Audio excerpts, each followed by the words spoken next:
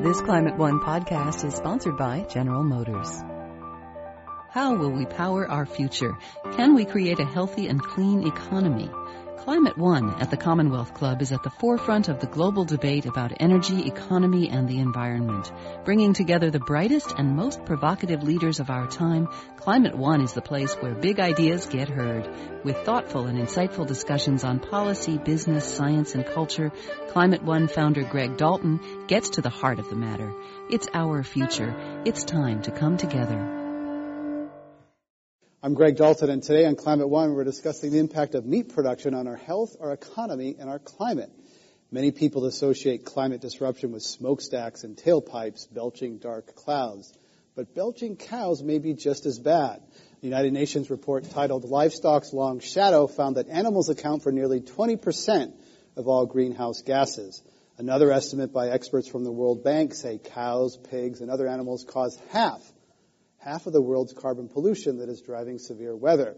What's that mean? Producing a half-pound hamburger can generate as much carbon pollution as driving a 3,000-pound car 10 miles. And if you're driving and eating that hamburger at the same time, over the next hour, we'll look at how meat is produced, the growth of organic and grass-fed beef, the impact of California's drought on the livestock industry, the new farm bill, and much more.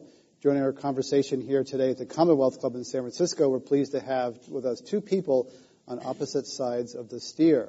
Tim Koopman is president of the California Cattlemen's Association. His family's been ranching in Alameda County for nearly a century. And Dave Simon is author of Meatnomics, How the Rigged Economics of Meat and Dairy Make You Consume Too Much, and How to Eat Better, Live Longer, and Spend Smarter. Please welcome them to Climate One.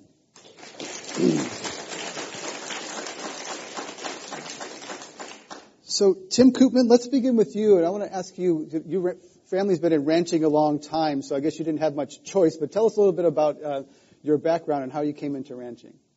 Well, I certainly did have a choice, but I chose, and my kids have both chosen to stay with a lifestyle that we love and a heritage that we love in nurturing the land and nurturing livestock and enjoying what we do and having a land ethic.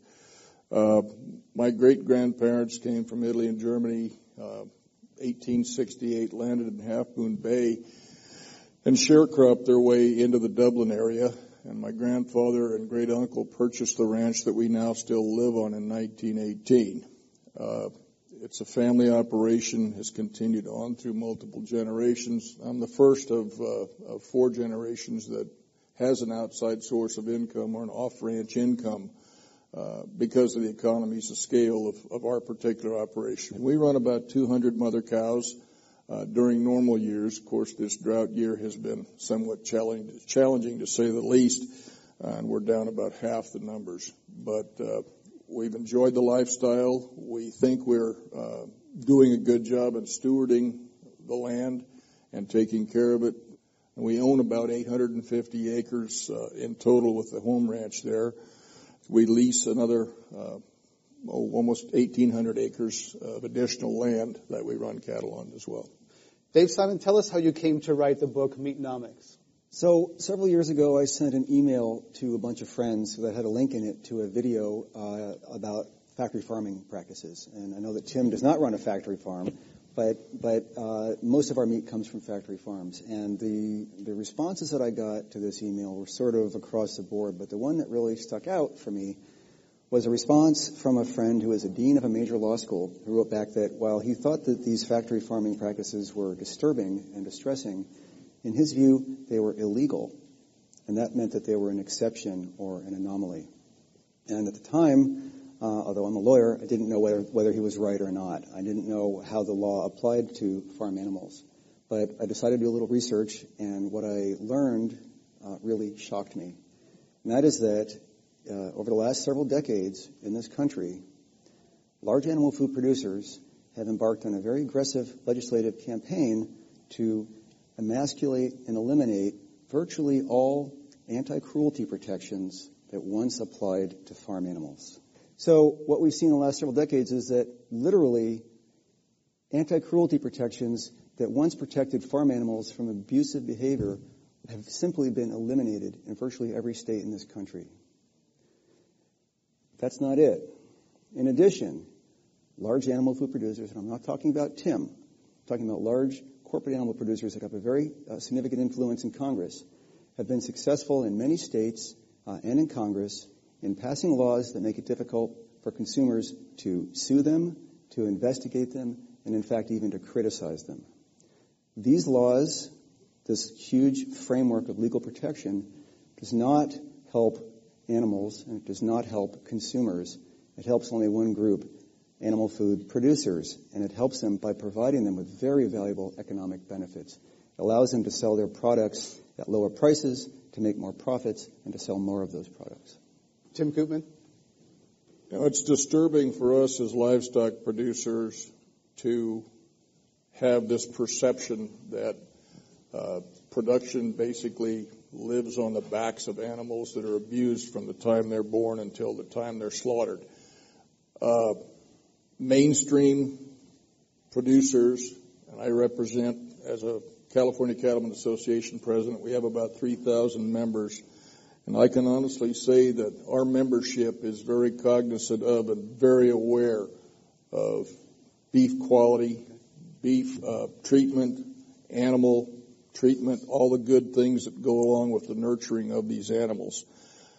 Temple Grandin recognized an issue quite some time ago. I've heard her speak several times, and I had the opportunity to have dinner with her one time. And it's unfortunate that she's had to do what she's done, but it's good that she's made people aware that some of our practices in the past perhaps did not provide the proper care. But I think that from the mainstream, those of us that are involved in the industry are treating our animals with the utmost professionalism, and we care about what we're doing. We end up in the middle of the night nurturing a baby calf, trying to get him born. We raise bottle calves. If mom has a problem, we're doing the right thing. When we have issues like the Hallmark case, which was a couple of years back, where we see the cruelty, and it is absolute cruelty, the way these animals sometimes are treated, it's a black eye for all of us that are doing things right. And we will fight against those mistreatment animals just as much as David or anybody else would. But isn't it true that there have been laws passed that prevent video in meat processing plants, that sort of thing? And there's what are they called, hamburger libel laws, that certain things, Oprah famously got involved in that in Texas. So hasn't there been some legal protections around the industry that sort of prevents transparency? Tim Koopman? I was looking to the lawyer for that, but I guess I can answer that. Okay. Do you want to take a shot? Simon? Yeah, I mean, you're talking about exactly the legal issues that I'm concerned about. Ag-gag laws, many people have heard about. These are laws that have passed in 7 states in this country now, and that producers continue to try to pass. We're only in the 8th week of this year. Already 4 new ag-gag laws have been introduced. These are laws that criminalize undercover investigations at factory farms by making it illegal to lie on a job application or illegal to take film or video. But that's just the tip of the iceberg. You also mentioned cheeseburger laws. These are laws that say a plaintiff can't sue a food producer or retailer over claims that the plaintiff developed an obesity-related disease. You have eco-terrorism laws that provide enhanced criminal penalties for people who engage in relatively innocuous crimes when those crimes are targeted in animal enterprise. So if you engage in vandalism down at the 7-Eleven, you might get a ticket. You might get cited for an infraction. But if you engage in vandalism at a factory farm or even a grocery store or a restaurant where animal products are sold, you might be cited or you might be charged with a felony just because of these enhanced criminal penalties. So there's a very broad range of protections that producers have put in place. I'm going to get Tim Koopman on that, but first, I mean, if I eat a bunch of cheeseburgers and get fat, why should I be able to sue McDonald's or someone else? I mean, at some point, there's got to be some personal responsibility in this. There does, but as many people may be aware, the tobacco industry for decades misled Americans about the effects of tobacco smoking. And when lawsuits were finally successful, tobacco companies were forced to pay more than $400 billion to state Medicaid programs in this country. And many people are concerned that large food producers are misleading consumers as well. And the consumers are being literally denied the ability to make informed choices about what to eat. And at some point, I completely agree with you. We need to make personal decisions and take responsibility. But if you're given false and misleading information, which is what the tobacco companies did, and which is what many people think the food companies are doing, then that changes the playing field. Well, tobacco is addictive in a way that meat perhaps isn't. But Tim Koopman, do you want to respond to those? Oh, I'd just like to respond a little bit to the ag-gag laws. California Cattlemen's Association did propose and work with a state legislator last year to have our own animal protection law drafted. And I will not call it an ag-gag law. The only thing that ours did, and we promoted it, and HSUS was successful in kind of damning it and saying what it wasn't. We wanted to have, the only thing that our bill included was that within a 48-hour period, any observed mistreatment of animals, that you had to turn that evidence in to a law enforcement officer within 48 hours. There was no penalty for any of the things that were mentioned previously, falsifying applications, etc. We want to stop any instances of animal cruelty because it's a black eye for us, most definitely. We don't want those people in business. And our ag-gag bill, if you would want to call it that, all it did was impose a rule that said within 48 hours of the observation of this misbehavior, that needs to be turned into law enforcement. Those that called it an ag-gag bill, why did you want to hold on to that for 48 hours? Why did you want to hold on to it for 2 or 3 or 5 weeks? If you could stop the cruelty that was going on in a particular location, why didn't you do it? And that was what our bill was about. How about some recent laws regarding the confinement of livestock in California? There have been some that less on cattle, perhaps more on pigs and poultry, that sort of thing. Tim Koopman, is that something that is fair game to have some laws about the confinement of animals? Well, this is not an area that I have much familiarity with. When we look at happy cows in California, if you will, I got to say that my little gals at home are pretty damn happy. My cows, as long as they're having a baby every year, we sell the calves as our product, and the cows stay there, and they're on pasture 365 days a year. And they're fed hay in the wintertime when it gets cold. They're moved from pasture to pasture to rotation system, so they've always got some feed in front of them, and they're doing well. And I would enjoy having anybody here come out and make a ranch visit. As far as the confinement issues with poultry, pigs, etc., that's kind of out of my area of expertise. But there's also concentrated factory farms in California, in the Central Valley, where the small sort of pastoral image of a rancher might be one thing, but there's industrial feedlots where it's a whole different story. And that's, I think, part of the thing that if I could maybe address that, probably everybody has been down Highway 5 and observed Harris Feeding Company and seen the feedlot situation there.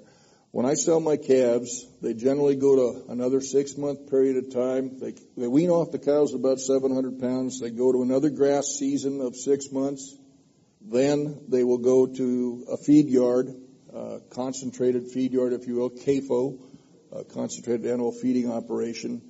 And they'll be fed for 120 to 150 days on a grain ration. And from there they go for processing.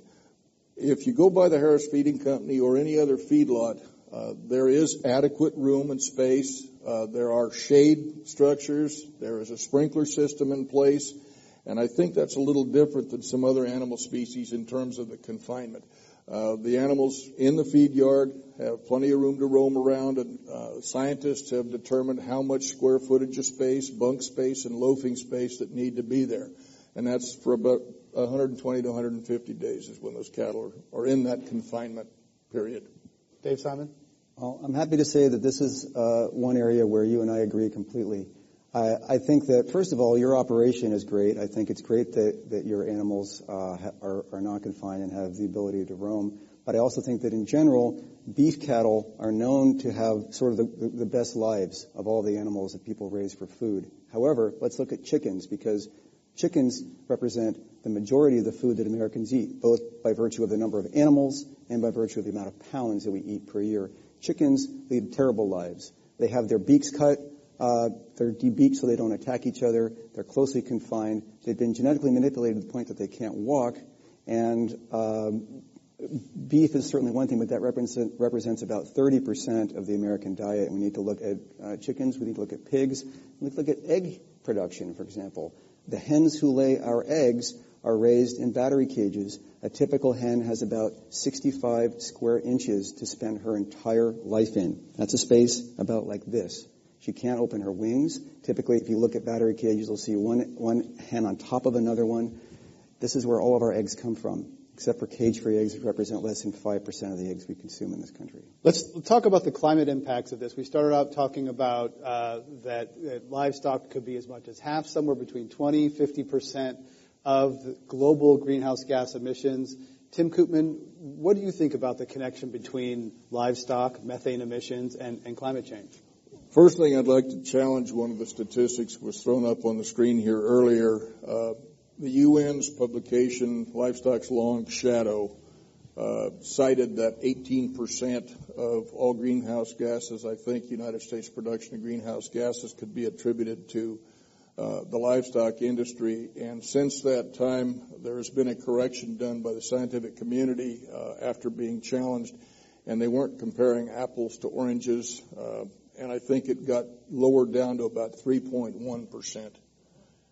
And so if the livestock industry is at 3.1%, that certainly is minuscule compared to the transportation industry, the energy industry, et cetera. So that 18% figure, I believe, has been discounted. Well, there's been some different numbers. It depends on who's counting and the counting. Methane is much more powerful than carbon dioxide. Dairy cows, beef cows are a big source of methane.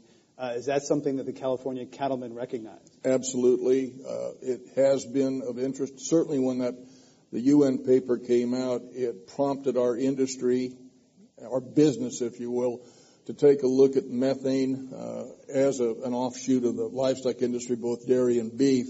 And I know that at UC Davis, there's a professor and a scientist that's been working on the application of methane digesters, where some of the methane gas that's coming off of dairy operations, where you've got confinement cattle, can then go into producing the energy to run the dairy. So it is of concern.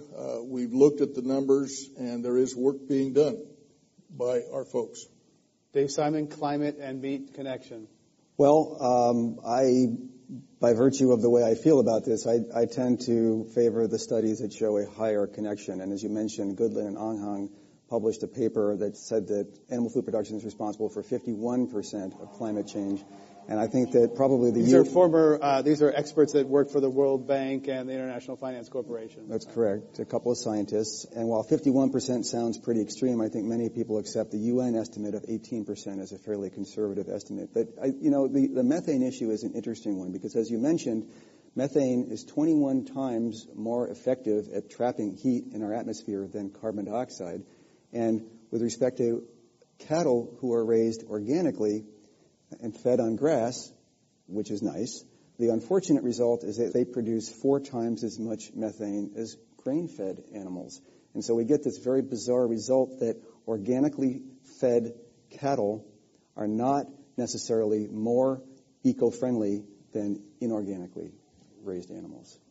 Oh, you just bummed out a lot of people in Berkeley and Marin. So, because a lot of people are very upset about feeding grains to cattle, saying that's not good because it competes with food, drives up food prices in developing countries. So, Tim Koopman, let's have your response to that. Organic cows are not green. You're just, okay. Well, I would also say that through genetic improvement over the past 30 to 40 years, we have fewer cows in California. We have fewer cows in the United States.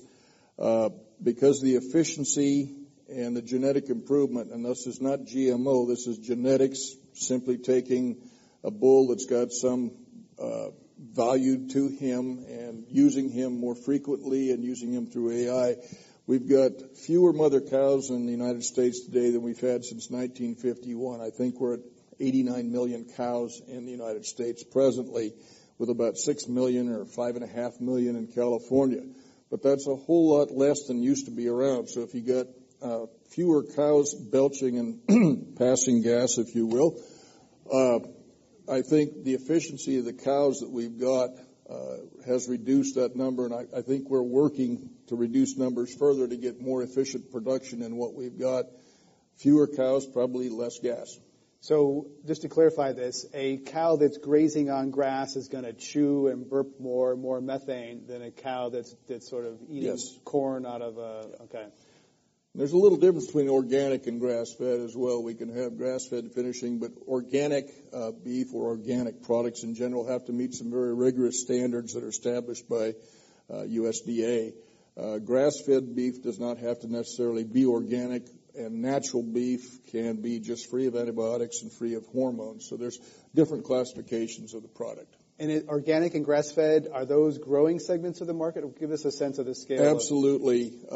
There is a growing, and I'm through calling it niche marketing at this point in time, because I think that as consumers, a lot of us have accepted the fact that we want a natural product, no hormones, no antibiotics. We want a grass-fed product, which doesn't necessarily mean that it's organic, but we prefer the taste. We prefer the fact that we know where that animal came from. We got a little history on it.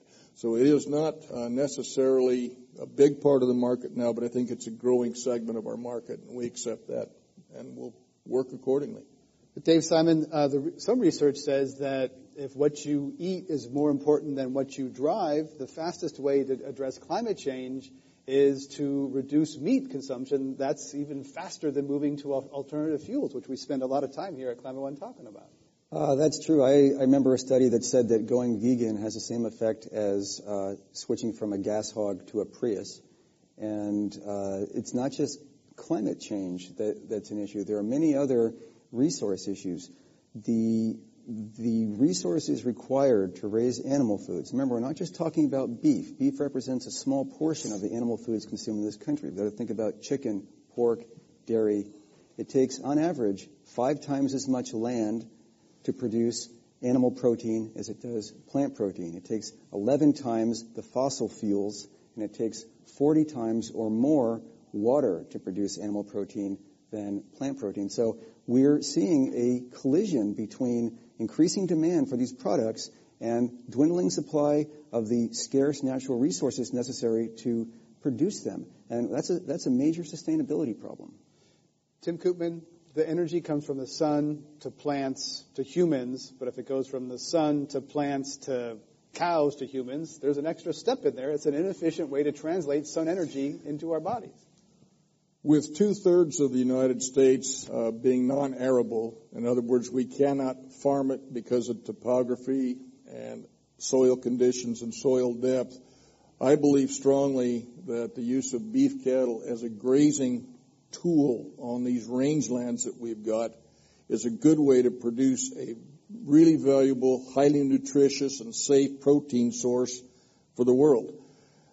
2/3 of the United States not farmable, and we were able to produce a beef product there on the grazing land or the rangelands. And I think in the absence of grazing that land, in the absence of beef as a protein source, to replace that to the world, we would have to have more farmland. We would have to use more resources for farming to produce legumes and beans and all those things that can be used in a vegetarian or vegan diet to replace a meat product.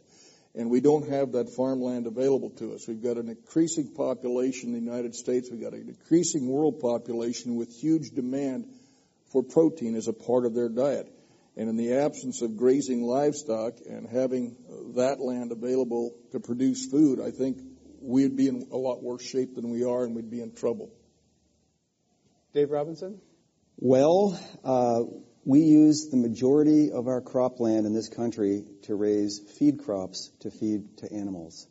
And a great study that came out about 20 years ago suggested that almost 1 billion malnourished people on this planet could be fed if the feed that we give to animals was instead fed to people. So I think we disagree a bit on whether we're using our cropland effectively in this country. Tim Koopman? I think that where the problem lies is in the logistics and the mechanics of getting feed or food crops that are fed to cattle delivered to where it's needed. I don't have an answer for that. Where is the infrastructure? how do we get it there, and how do we get it distributed adequately and fairly to those that are malnourished? Were cows intended to eat corn? Corn is not a staple food of their diet. No, it is not. Why is it used? It is used because it produces a white fat, and it produces the marbling within the muscle tissue itself that's become desirable. It helps the tenderness, the quality, and the flavor of the meat. We're talking about meat and climate change today. Climate One, Tim Koopman is president of the California Cattlemen's Association, and Dave Robinson is author of the book Meatnomics. And Dave Robinson, on Meatnomics, let's talk about subsidies. You write a lot about the subsidies that go into ranching and farming, and we just passed a farm bill, so let's talk about the economic side of this. Well, I calculated in my book the total subsidies that state governments and the federal government provide to animal agriculture each year in this country, and I calculate that number at about $38 billion. To put that in perspective, that's about half of what all states spent on unemployment benefits last year. That number is probably an order of magnitude higher than the number that people typically think about when they think about animal food production subsidies. But that's because, as I mentioned, in this country, we devote more than half of our land to raising feed crops, and we subsidize those feed crops heavily. So producers benefit from those subsidies. When we calculate subsidies to animal foods, we have to include subsidies to feed crops. That includes not just things like crop insurance, but irrigation subsidies as well that are provided at the state and federal level. Tim Koopman, there's a lot of, maybe you don't directly benefit from those subsidies, but there's a lot of subsidy that goes into growing food for animals. I think the recently passed new farm bill has either reduced or eliminated direct cash subsidies to most farming operations. It's something that we in the livestock industry have been targeting for quite some time. I personally have not availed myself of direct subsidies of any kind because the livestock industry doesn't have those available to us. But I do know that the Midwest, where the bulk of our grain crops are grown, have successfully had these subsidies delivered to them for many, many years. Very strong political base there. And I think that it's been a desire of a lot of folks that those direct payments be done away with. And I think what's available in the new farm bill is primarily crop failure insurance or crop insurance and price insurance, and not the direct payments that we've had in the past. The livestock industry has always been kind of independent. As a matter of fact, I grew up with my grandfather and my dad telling me that, don't sign up for any of those programs. It's cowboy welfare. And so I have avoided even doing things like that too much. I think you're in a minority there. But Dave Simon, is the recent farm bill a step in the right direction? Tim is correct that the Farm Bill eliminates direct payments, and I think those were something that people found incredibly objectionable. We had situations where people like Scottie Pippen, NBA star, was collecting subsidies for land that was once used for farming. But I think this might be another area where Tim and I differ a little.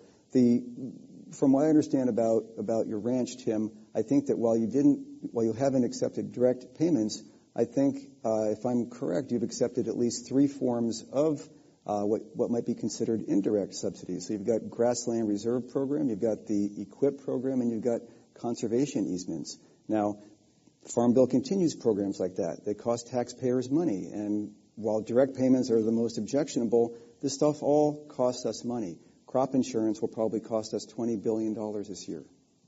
First of all, let me address the easement that you mentioned. Yeah, I do have 2 conservation easements where actually they were mitigation easements on the family ranch.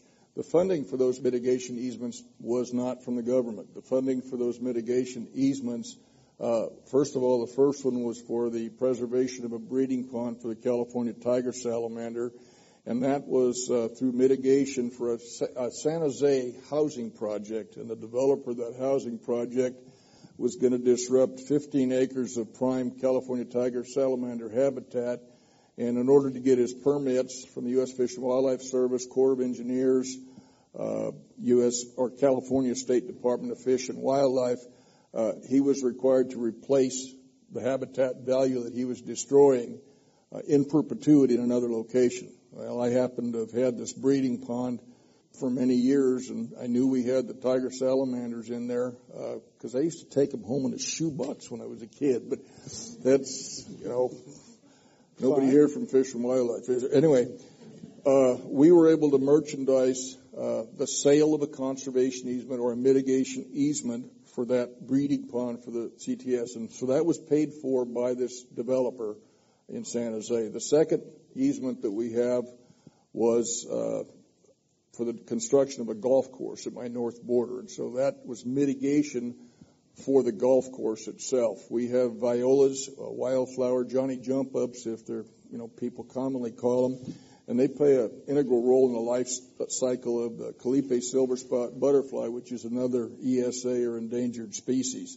And so because we have this wildflower population every year that provides this habitat, the golf course folks, the developers of the golf course, had to replace habitat that was being lost for the golf course, and we were able to provide that. In the EQIP, now, David has mentioned the EQIP program, Environmental Quality Incentive Program. That's through the Natural Resource Conservation Service, which is an agent or a sub-agency of the USDA.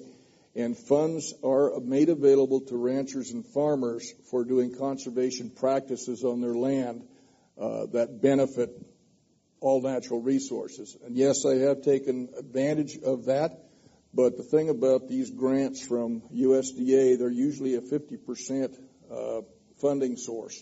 In other words, out of my pocket comes 50% of the cash needed to restore a creek, fence out a riparian area, and do those things that are helping conservation, and 50% comes from the grant program through the USDA or the Environmental Quality Incentives Program. I think that most farmers and ranchers are providing what we commonly call ecosystem services, and being able to participate in this, there are benefits to every citizen in the United States for us doing those things that help preserve habitat, enhance water quality, and enhance the natural resources. So, yeah, I have taken advantage of the EQIP programs, but I've also, in implementing those practices, I've also ponied up my own dollars. Tim Koopman is president of the California Cattlemen's Association. Tim Koopman, I'd like to also ask you about, you have, 3,000 members, is that right? About 3,000 members, yeah. In California who are ranchers running cattle. What do they think about climate change? Is it happening, and what possibly could cattle and ranchers be part of the solution? Of the 3,000 members, like any group, we've got a diversity of opinion. And I think if you take any group of people, you're going to have a diversity of opinion about a lot of things. And I've got some people that will tell you that climate change is not happening. And then I've got another group on the other end of the spectrum that are saying, yes, climate change is occurring, global warming is occurring, or whatever, and let's look for an answer to the problem. Let's see if we can be of benefit to try to help that. But as with any group, there's folks that think both directions. What do you personally think about climate change, and how serious is it? I believe that climate change is occurring. I believe that it's probably been occurring for millions and millions of years over time. I don't think that our attack on the environment with our carbon production has done a lot to help it. So I do think that we can do some things that would help to remedy the situation. We may not be able to stop climate change that's naturally occurring, but we can probably slow it down, improve it, or make it livable. And how could cattle be part of that? I think that carbon sequestration is being talked about a lot. I think they're selling carbon credits on the CME or Chicago Mercantile Exchange, and all the boys in suits and ties that are making money off doing nothing. Anyway, I think that our natural rangelands in the state of California and throughout the United States do a good part to preserve natural resources that sequester carbon. And I think that with us as a Cattlemen's Association here, about 12 years ago, we started what's called the California Rangeland Trust. And our goal in the California Rangeland Trust is to put perpetual conservation easements on rangelands. The more rangelands, the more open space we've got, the more carbon we can sequester. Since the inception of the California Rangeland Trust, We have proudly been able to preserve and put perpetual conservation easements on about 238,000 acres of California ranch lands. And they are never to be developed, and they can continually serve as a carbon sink, if you will. Dave Robinson, in our small way, we're working at it. Dave Robinson, is that good enough, or do you still think that meat is evil and we ought to do away with all meat? Well, boy, you're putting words in my mouth. I can't disagree with that, I'll tell you. I don't argue in the book that we need to do away with all meat. I do argue in my book that we consume way too much meat, particularly in this country. But the rest of the world is trying to catch up with us. And when they do, we're going to really be in trouble. Climate change is only one issue. We haven't even talked about health problems today. In 1950, only 1 in 8 Americans was obese. But we've almost doubled our meat consumption since then, and today 1 in 3 Americans is obese. Meat is not the only reason people become overweight or obese, but the clinical literature shows there is a very close link to consumption of meat and dairy and overweight, obesity, cancer, heart disease, and other diseases. In this country, we consume more meat per capita than any other people on the planet. When the rest of the world catches up to us, and I said they're trying, the world will be short 2/3 again as much land as we'll need in order to raise the animals and the feed crops to feed them to meet that very high level of demand. So Tim Koopman, is meat bad for human health? I think meat, like anything else, can be a healthy part of anyone's diet. Meat in moderation. It's just like, is alcohol good for people? Is tobacco? Well, tobacco's another deal. Throw it out. But I think that meat in moderation can be part of anybody's healthy diet. Beef does provide a lot of amino acids and really does fit well into a healthy heart diet. There are 26 specific beef cuts that are right on par with chicken and fish as far as being low fat as well. But I'm a beef eater, and I'll be the first to admit it. But I think the obesity issue in the United States is probably, I'd like to attribute quite a bit of it to the sedentary lifestyle that a majority of Americans live right now. I mean, I see people jogging, I see people running, I see people cycling and hiking, but that's not the majority of Americans. Most people, they get home from work and they take an elevator to their apartment, and then they sit in front of the TV, unfortunately. Years ago, when my grandfather and my dad were working the ranch, they ate big meals, but they worked hard, they were active, and both of them were in top shape and into their 90s. I just think that sedentary lifestyle has something to do with it. I'm not promoting beef at every meal either, but I think it can be a healthy part of anybody's diet. It's a healthy protein source. Beef demand is declining quite sharply in the United States in the last 10 years. And is that because of chicken, because of the health concerns that Dave Robinson's talking about? I mean, I think there is the medical literature is pretty clear on animal protein, and beef can have some real serious health concerns. Is that finally coming around, and perhaps the industry is looking to exports to make up that slack? Beef consumption has declined in the United States pretty sharply, as David mentioned. We're at about 61 pounds, I think, in 2012, 61 pounds of beef per year per person per capita consumption. I think a lot of that probably has to do with price. We've gone through a fairly severe economic downturn in the United States, and beef has always been kind of a premium product reserved for special occasions. And chicken has been produced in abundant quantity and fairly cheap. So chicken has replaced beef as the primary protein on the plate, so to speak, over this generation. As far as the health of the product itself, again, I think it fits into a healthy diet. Dave Robinson, I read something in your book which surprised me, that chicken and salmon actually have the same amount of cholesterol as beef. That was news to me. They do, and that's one reason why some of the clinical literature that suggests that meat is good for us is a little bit misleading, because while chicken and fish have the same, maybe have much lower fat content than ground beef, they do have the same level of cholesterol. So often when clinical studies compare low-fat diets and high-fat diets, they say, this looks about the same. But what those studies don't account for is these very high levels of cholesterol, and we know that blood cholesterol is one of the risk factors for heart disease and other diseases. How did you you're a vegan now. How did you become a vegan? I spent a day watching videos about factory farming and animal testing. And was it a difficult transition? Did you go cold turkey, just boom, no, never again? Cold turkey, sorry. This happened when I was 44, and I was a junk food junkie. I ate my meals at Carl's Jr., Western Bacon Cheeseburgers, Big Macs, etc. That's what I ate for the first 44 years of my life. It turned out that for most of my adult life, my cholesterol was at about 200. My body mass index was at about 25, which is the threshold for overweight. I had acid reflux. I had a variety of problems.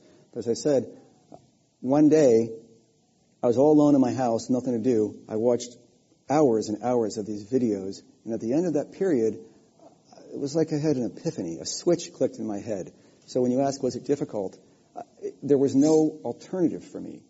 Suddenly, I simply had no way to eat animal foods anymore. And it wasn't a difficult transition. We're talking about meat and the health of our bodies and our climate. At Climate One, our guests are Tim Koopman, president of the California Cattlemen's Association, and Dave Simon, author of Meatnomics. I'm Greg Dalton. Let's go to our audience questions. Welcome to Climate One. Hi, I'm Joanne Davis. I'm just wondering about the benefit on parts per million. I think if we're approaching the limit that's not reversible for climate change, and over what period of time and how much consumption could we really make a big change if people were to reduce consumption? I know that people such as Dr. Pachauri, who's head of the Intergovernmental Panel on Climate Change, has said that reducing meat consumption is one of the biggest things people can do. Some people think that what you eat is more important than what you drive. People tend to think a lot about their cars, etc. The thing with a car is you make that purchase every 5-10 years, whereas you make food decisions, hopefully, if you're lucky, every day. So it takes a more sustained commitment rather than you can buy your electric car and think you're good for a while. In terms of specific numbers, I don't have any in terms of the path, but I think there's a growing recognition that food is a really big part of this, and there's been a lot of focus on smokestacks, power plants, automobiles. I don't know if Dave Simon, you have anything to add. Well, I suggest in my book something that people will think of as fairly radical, but I suggest that we tax animal food products in this country. And the tax that I propose in conjunction with some other institutional changes, like restructuring how food stamps or the SNAP program is used for people to buy food, would result in roughly a 44% drop in consumption of animal foods. And that, in turn, would have the effect of eliminating about 3 trillion pounds per year of carbon equivalent emissions, which would just be like garaging all motor vehicles and all motor vessels in this country each year this tax is in effect. So I think reducing animal food consumption and production would have a major, major effect in mitigating and reversing climate change. You also acknowledge in the book that that's politically unlikely, but you're putting it out there as a bold idea that you think will maybe get some traction, because we don't like taxes on anything these days. We can't tax carbon pollution. We can't tax bad things. How are we going to tax something that a lot of people view as good? Americans like their hamburgers. Yeah, no, I don't disagree with that. But, you know, when Gandhi set out to dismantle British rule in India, he said, if you don't ask, you don't get. So I figured I would ask, and we'll see what happens. You just call him the Raj? Let's have our next audience question. Yes, my name is Mary Siegfried, and I'm here today because I'm very interested in the issue. I am a former heavy meat eater turned plant-based, but I'm here because of my concern about the environment. And you referenced the World Bank's reworking of I believe it was a kind of a reconsideration of livestock's long shadow, the UN study. And the two people who were involved in that, and foremost, experts, said that there was actually like an impact of 51% on climate from carbon pollution coming from animals, right? Yes. Livestock. But I also have read since then that I understood that there's both methane and ammonia emitted, and that I believe it's the methane has a very short half-life, something like 9 to 13 years. And so which opens the possibility of cleaning that up or removing it from much more quickly than carbon dioxide, which has a longer half. We talked about methane. Dave Simon, we did not talk about pneumonia. Is that an issue from the manure? Yeah, manure emits typically 4 chemicals of concern: carbon dioxide, ammonia, methane, and hydrogen sulfide. And these are all things that we should worry about. I'm not a chemist. I don't know about the half-life. That's an interesting issue, but I think we should be concerned about all of these. Let's have our next audience question. Welcome to Climate One. I'm Liz Fisher from Citizens Climate Lobby, and my question was, how do we sort of compromise between Dave and Tim? What can we do to get more farmers to be like Tim? But Dave sort of answered half of my question with the carbon tax. We lobby for a carbon tax, a revenue-neutral carbon tax. So to Dave, the question is, what would you think about making that revenue-neutral in terms of putting that money back in consumers' pockets? And then to Tim, how can we get more farmers to be like you and not the factory farms? Let's start with that one. Tim Koopman, revenue-neutral carbon tax is something a lot of Republicans support, including former Secretary of State George Shultz, many members of Republican administrations. Is that something that could get some traction among the cattlemen and ranchers? First of all, there need to be a pretty good explanation, because the idea of a tax right off the bat makes people bristle up. But if there was an explanation that went along with that, the possibility exists that it would be accepted. In answer to the question about more producers accepting some ideas and accepting the fact that it's a good thing to have endangered species on your property, it's a good thing to protect the resources and to protect water flow, etc., I think we're making a lot of headway. I think we've got a lot of producers and growers in the United States, I know particularly in California, that think kind of the way I do. The problem with farmers and ranchers is we don't spend a lot of time with our PR people. We don't have agents. And we've never talked about it too much, but a lot of us grew up taking care of resources and doing the right thing. We just never said much about it. I think we're out there, and I think we're kind of picking those up that aren't, dragging them along by the boot heels. You might also say you worked for the city of San Francisco protecting a watershed, and you found some common ground among some unlikely sources in that story. Yeah, if I take just a minute to explain. In about 2005, Steve Thompson, who was the U.S. Fish and Wildlife Service operations manager for Nevada and California, was approached by conservation organizations when he started to work in Sacramento. He was accused by the conservation organizations of not spending the federal dollars wisely for habitat conservation and resource protection. Steve, at that point in time, asked these mainstream conservation organizations to identify the most valuable habitat in the state of California, and collectively to come back to him mapping that area that they wanted him to spend the federal money on. They came back with a ring around the Central Valley of California, which identified the annual grasslands and the foothills of California as being the most biodiverse, valuable habitat in the state. Steve's response to them was that, unless we have a change in mind here, we're going to have a hard time spending our money there, because 97% of that is privately owned by ranchers.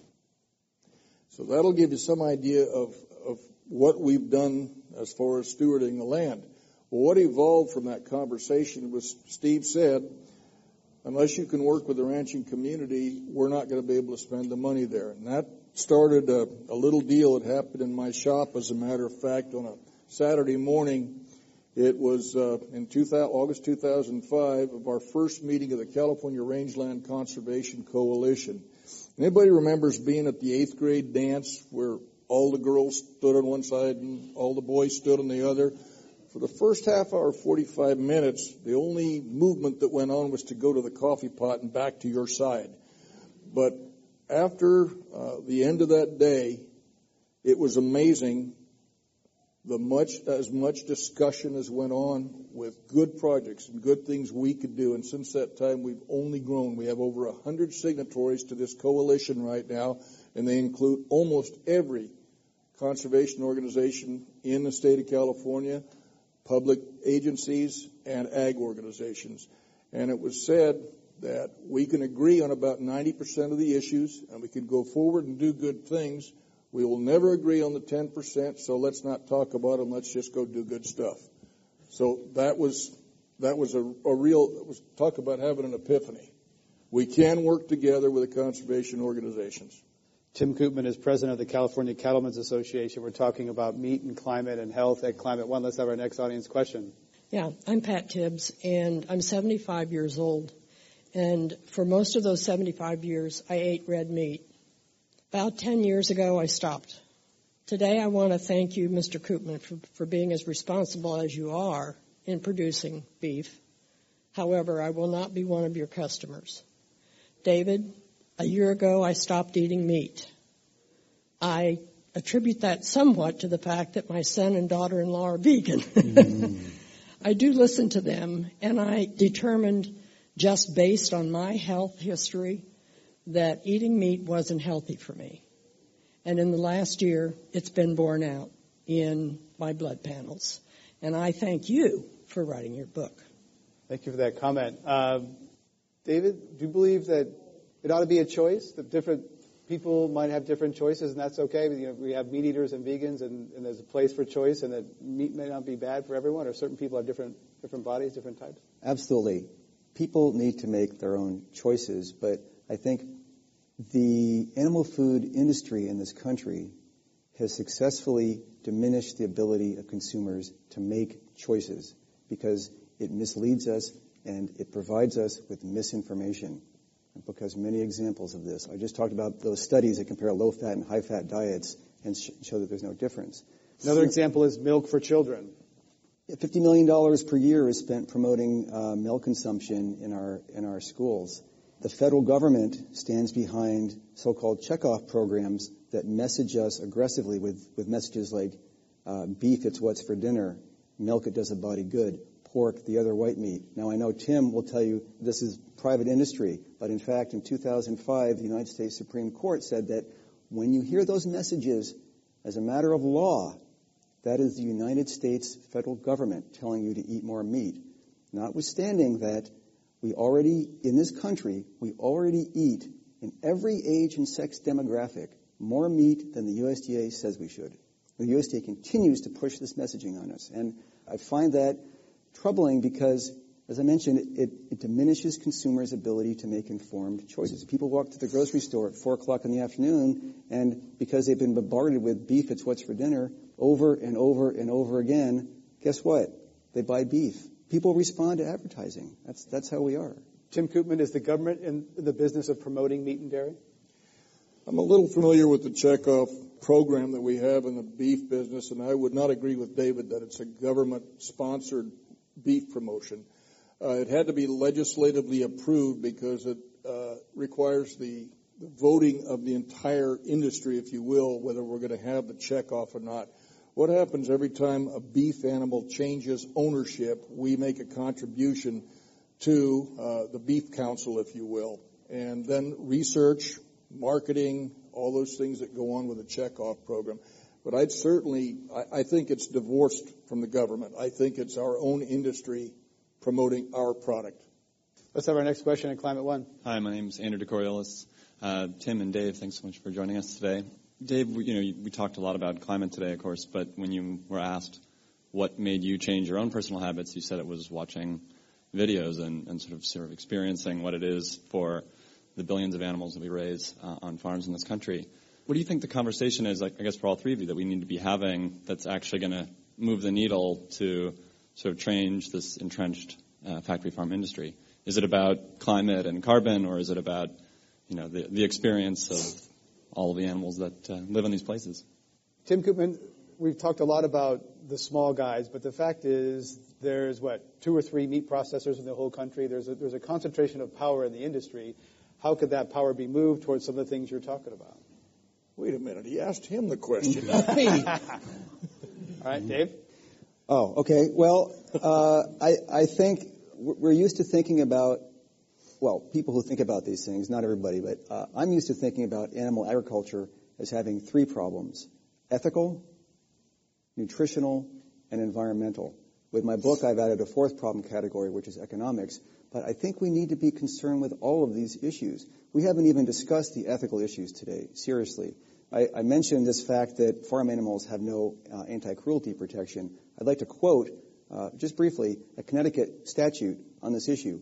In Connecticut, the law says it is legal, quote, to intentionally maim, mutilate, torture, wound, or kill an animal, provided the act is done while following generally accepted agricultural practices, unquote. That's a direct quote from the Connecticut statute.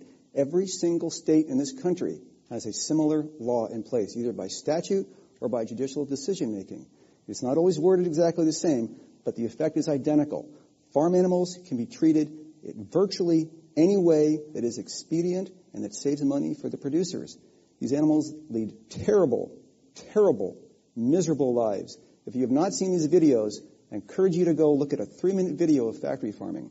In the 1 hour that we've been sitting here, 1 million animals have been killed for food in this country. 1 million animals in 1 hour. And those animals all, except for the 200 on Tim's farm, led miserable lives. So I'm focused on the ethics, but the climate issues are important, the nutritional issues are important, and the financial costs are huge. Tim Koopman? I'd like to respond just a little bit, and it's not just the 200 animals on my ranch. The vast majority of animals that I am familiar with, and I've visited feedlots, I've visited many ranches over my years, farms, etc. And from a beef cattle standpoint, I've also visited processing plants, slaughterhouses, if you will.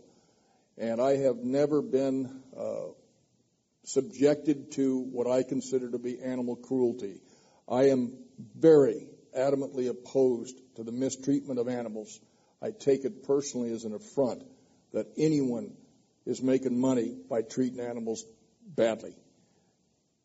But we do see downer cows being taken in, that sort of thing. You understand where this is coming from. California Cattlemen's Association, over 15 years ago, helped to sponsor legislation saying that downer cows were not to be transported to processing plants. And we have worked diligently to get that accepted at the federal level, and it has yet to be. But in the state of California, we have pushed for that. I don't think there's anything worse than mistreating an animal. I just don't think it's something that we practice, and most of my constituents and most of my colleagues do not practice that. Dave Simon, last word. I'd like to ask you a question, Tim. Do you, with respect to the animals you raise, do you castrate, just for example, your male animals? Yes, we do. Do you anesthetize them before you do that? We use a paste gel that comes from Australia, and we use an anesthetic and an antiseptic. Okay. Well, I'm glad to hear that. I think that puts you in the vast minority of beef cattle. There is this is a practice that's becoming more and more prevalent. We recognize that the surgical procedure for castration, which most people have their dogs altered as well, but it has been done sans anesthetic before for years and generations, but there is a product on the market now that more and more people are using. It comes in a gel form, and it is a numbing agent. And on that happy note, we're going to end it there. Our thanks to Tim Koopman, President of the California Cattlemen's Association, and Dave Simon, author of Beatnomics. I'm Greg Dalton. Thank you for coming and listening to Climate One today.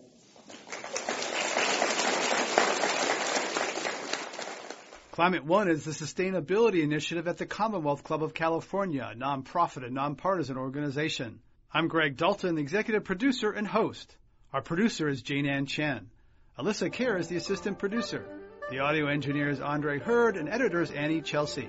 The Commonwealth Club CEO is Dr. Gloria Duffy. This is Climate One, a conversation about powering America's future.